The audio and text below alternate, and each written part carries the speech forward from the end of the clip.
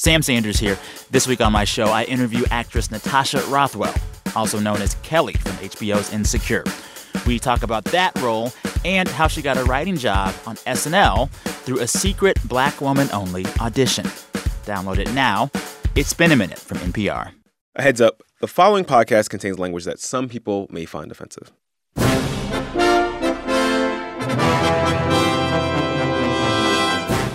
You're listening to Code Switch. I'm Shireen Marisol Meraji. And I'm Gene Demby. And if you follow any celebrity on Instagram, you already know awards season is here. The dresses, the parties, the selfies with the famous people, all that. Mm-hmm. But the Oscars aren't till February. So far away, which is plenty of time for people to start picking favorites for all the big trophies, and then time for there to be backlashes to the favorites. And then backlashes to those backlashes to the favorites. Speaking of the Oscars, Shireen, didn't you get invited to the Oscars last year? I sure did. Were you nominated for something? No, not yet. Not yet, but that is in the plan for the future. No, I was supposed to help some NPR colleagues cover the ceremony so it wasn't, sexy like taking shots with Guillermo del Toro or Benicio del Toro, for that matter, who I love. Anyway, I got really sick. I couldn't go. It's a sad story. My dress is still hanging up in the closet collecting dust. It's supposed to be an opportunity for you to flex, but I guess this is not really an opportunity. I'm flexing right here in the studio. Can you see my guns? Maybe you get the dust off your dress this year. I hope so. Like we said, the Academy Awards are in 5 months, but film critics have already seen a lot of the movies that will probably end up being nominated. One of the places they converge is north of the border at the Toronto International Film Festival, which recently wrapped. It's where the so-called critical consensus begins to cohere. But the people who decide what's buzzworthy in Toronto, and for the film industry in general, the critics, those people are mostly white. Surprise! Surprise! And joining us to talk more about that is Bilal Qureshi. He covers film for NPR. He's not white, and he's been thinking a lot about race and film criticism over the years. Bilal, welcome back to Code Switch. Thank you for having me. It's great to be here. So, we're friends. That's I right. talk on the phone with you all the time. Disclosure, yes. And I've been listening to you talk about going to Toronto for, it feels like years now. Tell the audience who's probably never been like me, what's so great about the Toronto Film Festival? Why is it so important? Well, as Gene was just saying, the fall film season, the sort of prestige season when Hollywood has its serious movies that are sort of designed to be seen in blazers and scarves come out. This is that time of year. And the Toronto Film Festival is the biggest of these 3 big festivals, Venice, Telluride, and Toronto. And do you wear a blazer and scarf when you watch these movies? Exactly. Well, it's usually cold, but this year was kind of hot, so thanks climate change. But the broader point is that this is when these movies that we're going to be talking about for the rest of the year are first shown, and Toronto has just become so much bigger because it's close to New York, it's close to LA. It's the North American premieres for a lot of the big films of the year. You have huge events. All the celebrities are there. All the directors are there.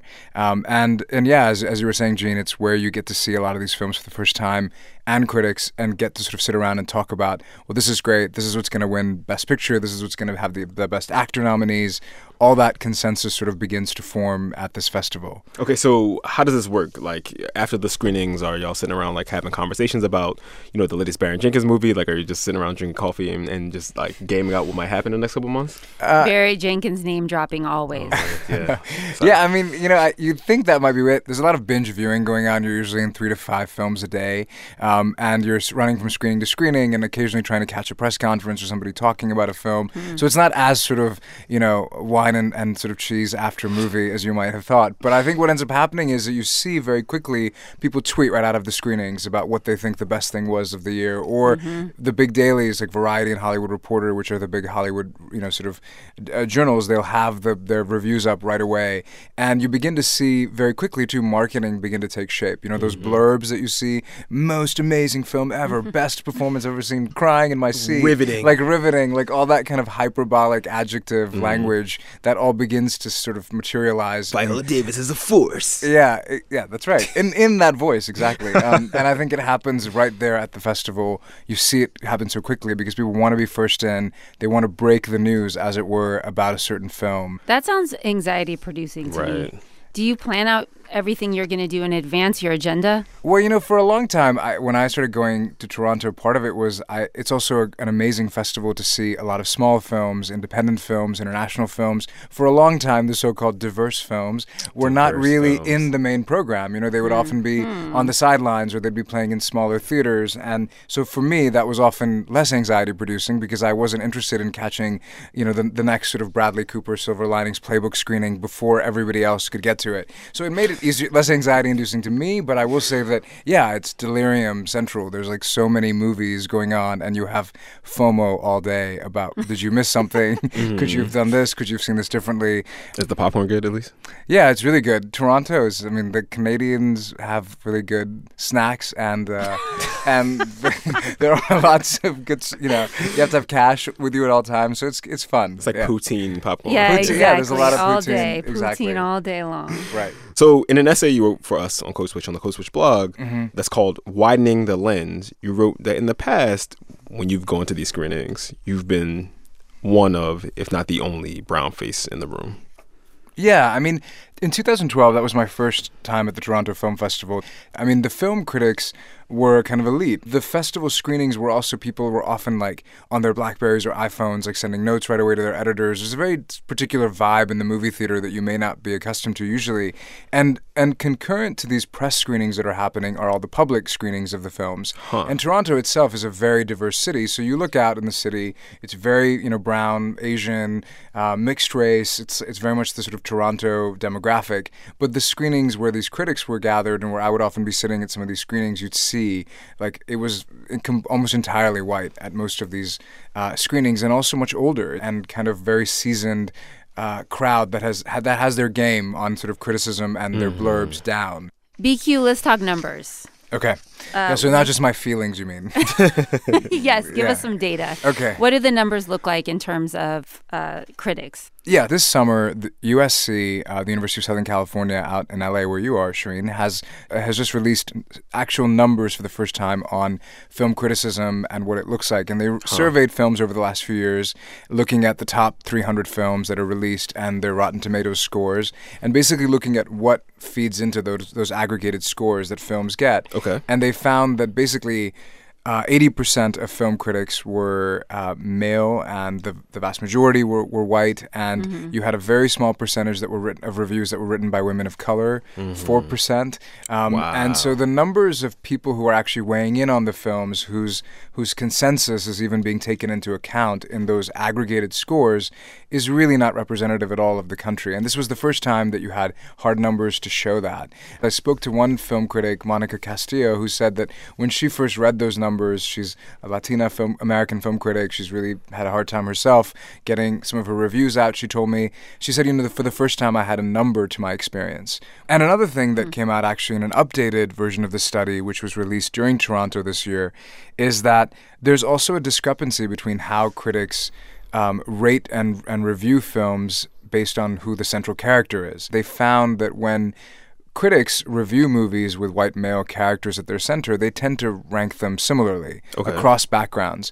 But when you begin to see a difference that, say, a movie has a woman of color at its center, then the white male critics don't tend to rank it as highly. So what they were finding was that there was actually a discrepancy between how those movies are then received, and that there, in fact, is a connection between how you relate to a story and perhaps even review it.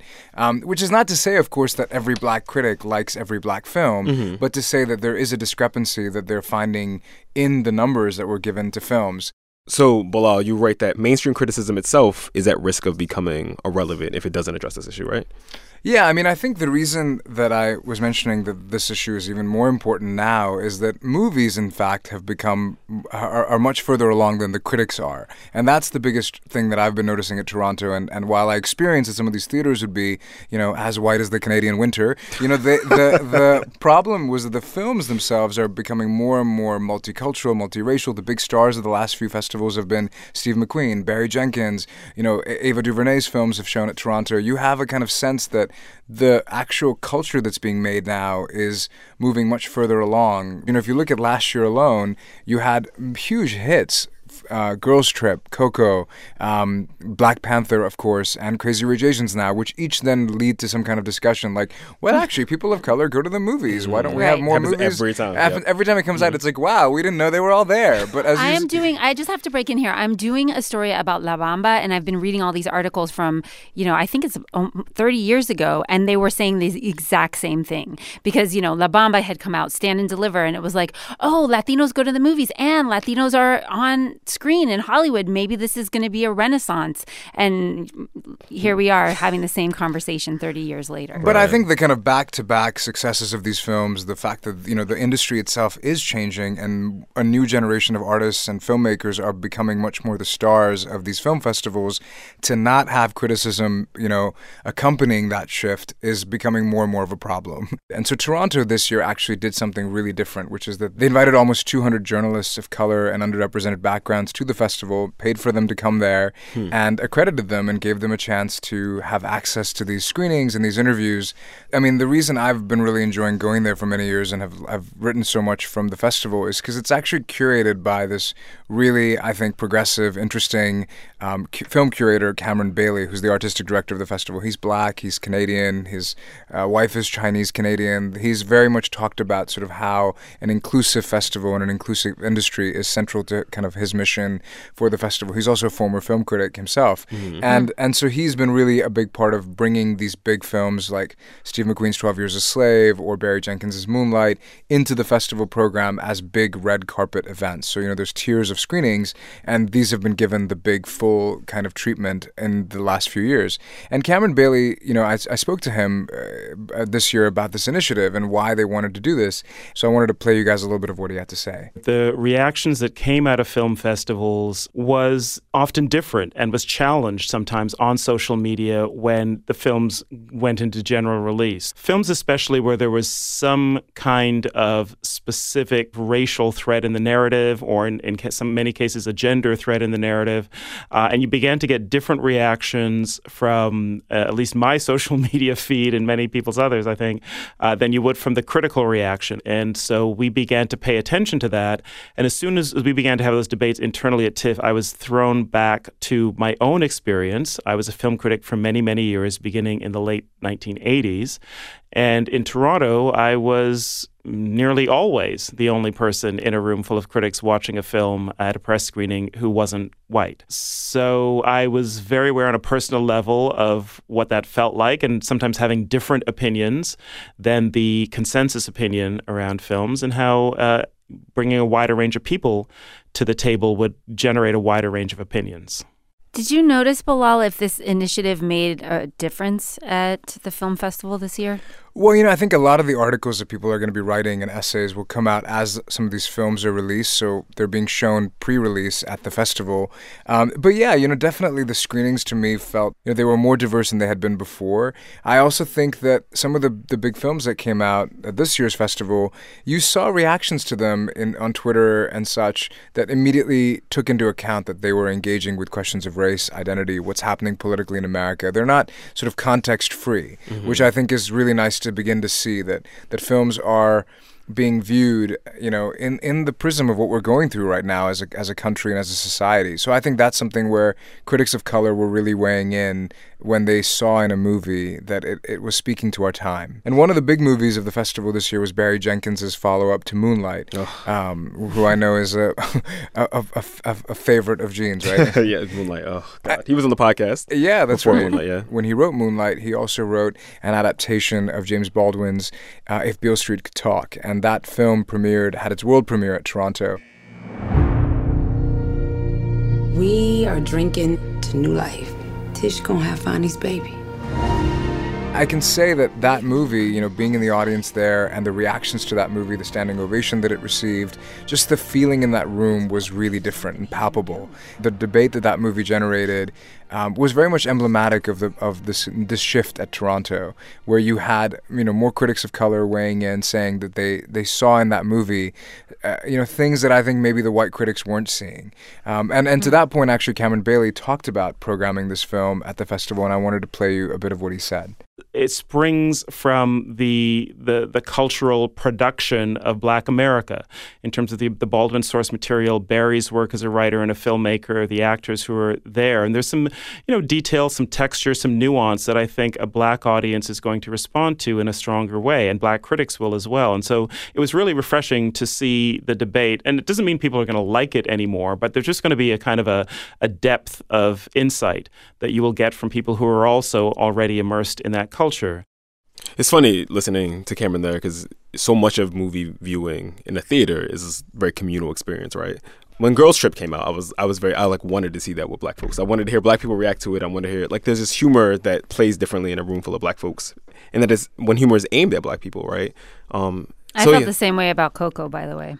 And I did see it in a theater full of Latinx folks. Mm-hmm. Well, and if Beale Street, what Cameron Bailey was suggesting was when that movie screened at Toronto at the world premiere, it was a public screening. People had a rapturous kind of reception, and people wrote, it was one of the most beautiful portrayals of Black love that has ever been put to screen. And as you know, if you're a super fan of Barry Jenkins, I mean, he makes movies that just like light up the screen in a way that nobody else really does. And then some critics, of course, the next day who were seeing it in the press screenings were critiquing the film for not being as great as Moonlight was, for seeming slow and dragging at times. So they became kind of structural responses to it that were different. Mm-hmm. And so I think that there was a kind of divide that movie had. But Barry Jenkins himself gave an interview after the film and said, I made this for Black people. And this is a movie that's about sort of Black life and Black love. And to him, he understands that those audiences will react to it differently. I think what's great about this year is a lot of Black critics were there too, to be able to write their reviews, and who will probably be writing a lot of the think pieces that you'll read about this film once it comes out later this fall. More on Movies and Race with Bilal Qureshi after the break. Support for this podcast and the following message come from Partnership for a New American Economy Research Fund, reminding you that Citizenship Day was on September 17th. Details on the top 100 cities for new Americans are at naecitiesindex.org/NPR. Support for this podcast and the following message come from Capital One. When designer Bev Yang and her team were creating new features for the CreditWise app, they started by researching how people interact with their credit reports.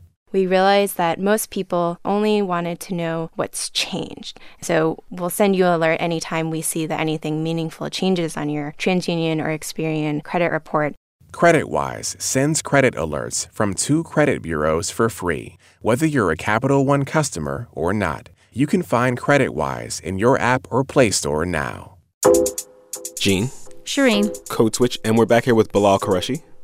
Tell us about some other movies that are getting a lot of buzz. Well, the movie that won the equivalent of the prize that 3 Billboards won last year is a movie called Green Book. I'm a musician. I'm about to embark on a concert tour in the Deep South. What other experience do you have? Public relations. Do you foresee any issues in working for a Black man? You in the Deep South, there's going to be problems.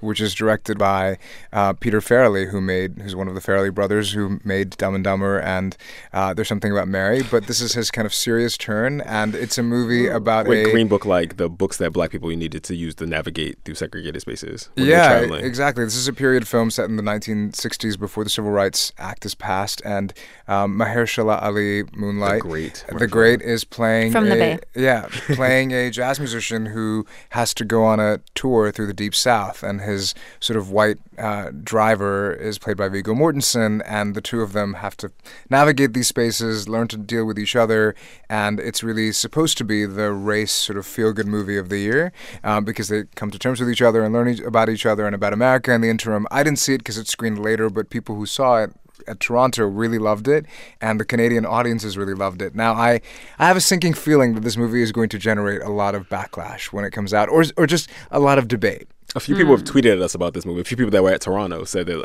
I don't know, man. I don't know. It sounds like reverse driving Miss Daisy from what you just described. Driving Mr. Ali. Driving Mr. Mahershala. Yeah, I mean, exactly. I think that it was not expected to be one of the big movies, but then it had this great response to it. And I think, it'll be interesting to see how that lands, as you said, in the culture. But the other, big movies of the festival are not only If Beale Street Could Talk by Barry Jenkins, but Steve McQueen, who made 12 Years a Slave, has made his most commercial film to date, Widows, Shadows, which stars Viola Davis among an ensemble of actors playing a group of women whose husbands, sort of are killed in a heist, and then they have to take on this mission. Our go date is in 3 days, the night of the debate. Now, all of our work is worth nothing if we don't move this money and fast. The Notebook says $5 million. It's a real thriller. It's a real kind of genre movie, but embedded in Chicago, in the Black Lives Matter movement, in police brutality, and all kinds of social questions that Steve McQueen has always been interested in. Mm-hmm. So it's kind of a very, very smart popcorn movie.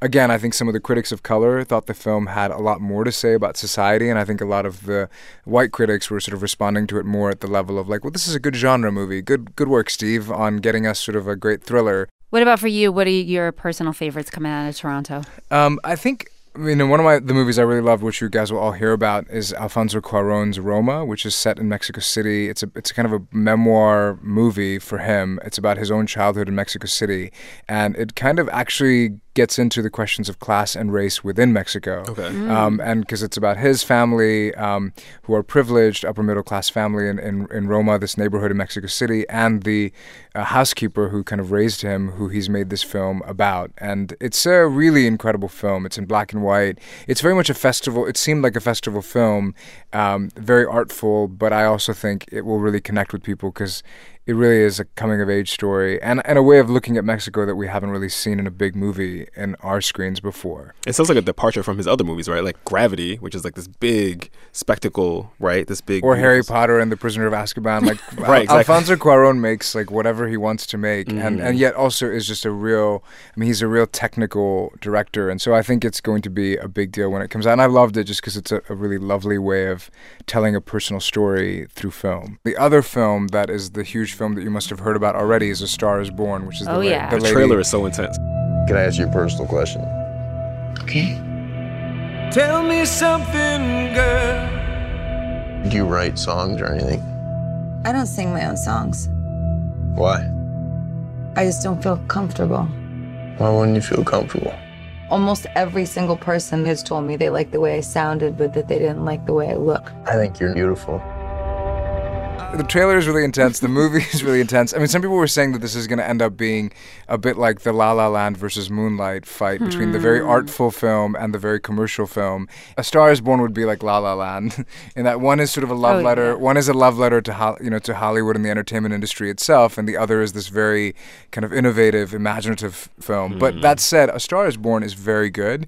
And what actually might surprise you, which surprised me, is that aside from Lady Gaga and Bradley Cooper, the rest of the film is a quite diverse cast. And so Bradley Cooper's best friend is played by Dave Chappelle, who kind of emerges in the movie to give this very prophetic speech about fame and your relationship with fame, which feels which very... he knows which he knows. And so it seems like he's just speaking to us after a long time. Let me tell you some shit. You know, man, in the old days, I always knew, like, you were going to do something, that you'd be all right. It's the first time I'm worried about you. And then the other character, who's Lady Gaga's best friend through her whole journey to becoming this star, as she's born, is played by Hamilton star Anthony Ramos. And so, it's got a pretty kind of, and then they're like central parts of the film, and they appear, in major sequences. So that even a movie like that weirdly felt more inclusive than it could have or needed to be. And I think that maybe speaks to how some of these conversations are beginning to influence a lot of cinema that's being made now. So I think both of those films were great, sort of fun, and I think will be Best Picture candidates. A reminder, you called me the day that you got back to D.C. from Toronto to rave about a film that I haven't heard you mention yet. It's called The Hate U Give. And it's a film based on a YA novel that was a New York Times bestseller written by Angie Thomas. It's about a 16-year-old girl named Star, whose friend Khalil is killed by a police officer, and Star takes her anger to the streets in protest. It's about more than just Khalil. It's about black people, poor people, everybody at the bottom. I need to speak for him. Bilal, I've just watched the trailer to The Hate U Give, and it brings tears to my eyes every time I see it. Tell us why you loved this film so much? Well, I have to first explain that I saw that trailer also before the festival and did not put it on my list because it did not seem like it was. It did not seem like it was meant for me. And it was obviously meant for me. Yes, exactly. And it just looked a bit on the nose and a bit sort of like Black Lives Matters 101, sort of the teen edition. And that's okay, but I think that, it wasn't really on my roster. And then I started reading reviews, going back to festival consensus, through the midweek point, people were saying this is the surprising film of the festival. It's actually incredible, really powerful. People were raving about it. And so I was the last movie that I saw at the festival before I left. And what really struck me about it was how well it works over its 2 hours. It really... it brings you into this wonderful family life, to her character and her coming of age experience. So she is Code Switch, the experience personified. She is, is growing up in this black neighborhood, goes every day to a very posh white school, and is navigating these things. It's told in kind of diary, her experiences, and then she has these experiences that really politicize her. And it's designed for teenagers. So again, maybe wasn't made for me, but I'm always struck by how hard it is to make a movie work that well and how many don't work. And this film works well from beginning to end. And by the end, you're really, really shifted by it. And I thought that was incredible, and I think it's going to be a huge commercial success because it has all the elements to both be politically, embedded in what we're going through, and I think understands how to relate to its audience and move its audience. And so this cinema that I saw it in, most times critics don't say anything. People were crying, people were getting emotional in a press screening, which is very rare to see. So I was impressed by the film for that ability. I'm so glad. See, I knew it was going to be good just looking at the trailer. I should be a film critic. He did say that the press screeners are super white, so I wonder what that means, that they were like, this is crazy. Did it read as 101? Did it read as the kind of thing that would play well with them because they're super white? No, but actually in my case, going back to the diversity at the festival, there was actually it was a row of critics sitting behind me who were all black, who were sitting together, and I think they were there in probably thinking that this movie needs to be skewered and sort of like called out for its basicness, and that didn't end up happening because I think everybody was sort of crying, in the course of the film. Interesting. And I think that I think it also speaks to like how marketing works, because trailers like this are cut to appeal to a wide range of people, and I just hope it finds its audience and that doesn't sort of just gloss it over because it looks like a teeny bopper film. But let me just say, it's pretty amazing that we now have a high school coming of age story that's centered on a black young woman's experience. I don't remember ever seeing a film like that growing up where a high school movie was not about Drew Barrymore or Julia Stiles or Can't Hardly Wait. Like those are my only high school movie memories. So I was like kind of thinking about how this is like actually the first high school movie I've seen that shows how your racial consciousness and your awakenings happen at that age. That's when you're formed. And I think the movie's really smart about showing how that kind of happens in that period. And like I said, I think it'll be like seen by high schools and by school groups and things, which is good. I mean, it's not bad. But I'll be curious what you think, Gene, when it comes out. So please do write about it. I'm really, really interested to see it. I'm sure he'll hate it. So you are obviously a brown critic. Who else are you reading? Which other critics of color should we be reading as well? Well, I found through your actually work and network as well, Soraya McDonald's work, who used to write for the Washington Post. She designed my whole living room. Yeah, and she writes for the Undefeated now, and she's an amazing film critic and cultural critic in general. I've always really enjoyed reading Wesley Morris, who's obviously been around for a long time, but he's at the Times won the Pulitzer Prize. Yeah, one of the first sort of, I think, black queer critics to be at such a big sort of post. And I think he often looked at films through this angle. I remember producing an interview, which maybe Shireen, you might remember. We did an ATC interview, an All Things Considered interview about Fast and the Furious and why those movies were actually some of the first truly multicultural, diverse films. And Wesley Morris wrote a big think piece about that, which again, he brought to bear this way of seeing cinema. So he's somebody, and then the two critics I interviewed for this essay for Code Switch, Monica Castillo, who wrote an amazing piece for the New York Times about Coco and ways that different cultures look at death and how important that is in understanding that film, and then Kate Kate Young, who's a wonderful feminist writer from Trinidad and Tobago, who I interviewed for this piece as well. So it was really interesting to see, how they're thinking about film and culture. And so it's, I think, the wider range of people that are taking the time to write about film, to reflect on why a film works and doesn't work, interviewing people, it makes a huge difference to the kind of conversation we have and the kind of cinema we have as a result of it. Bilal Qureshi, longtime film nerd who covers arts and culture for NPR. Thank you so much. Thank you guys for having me. I really appreciate it.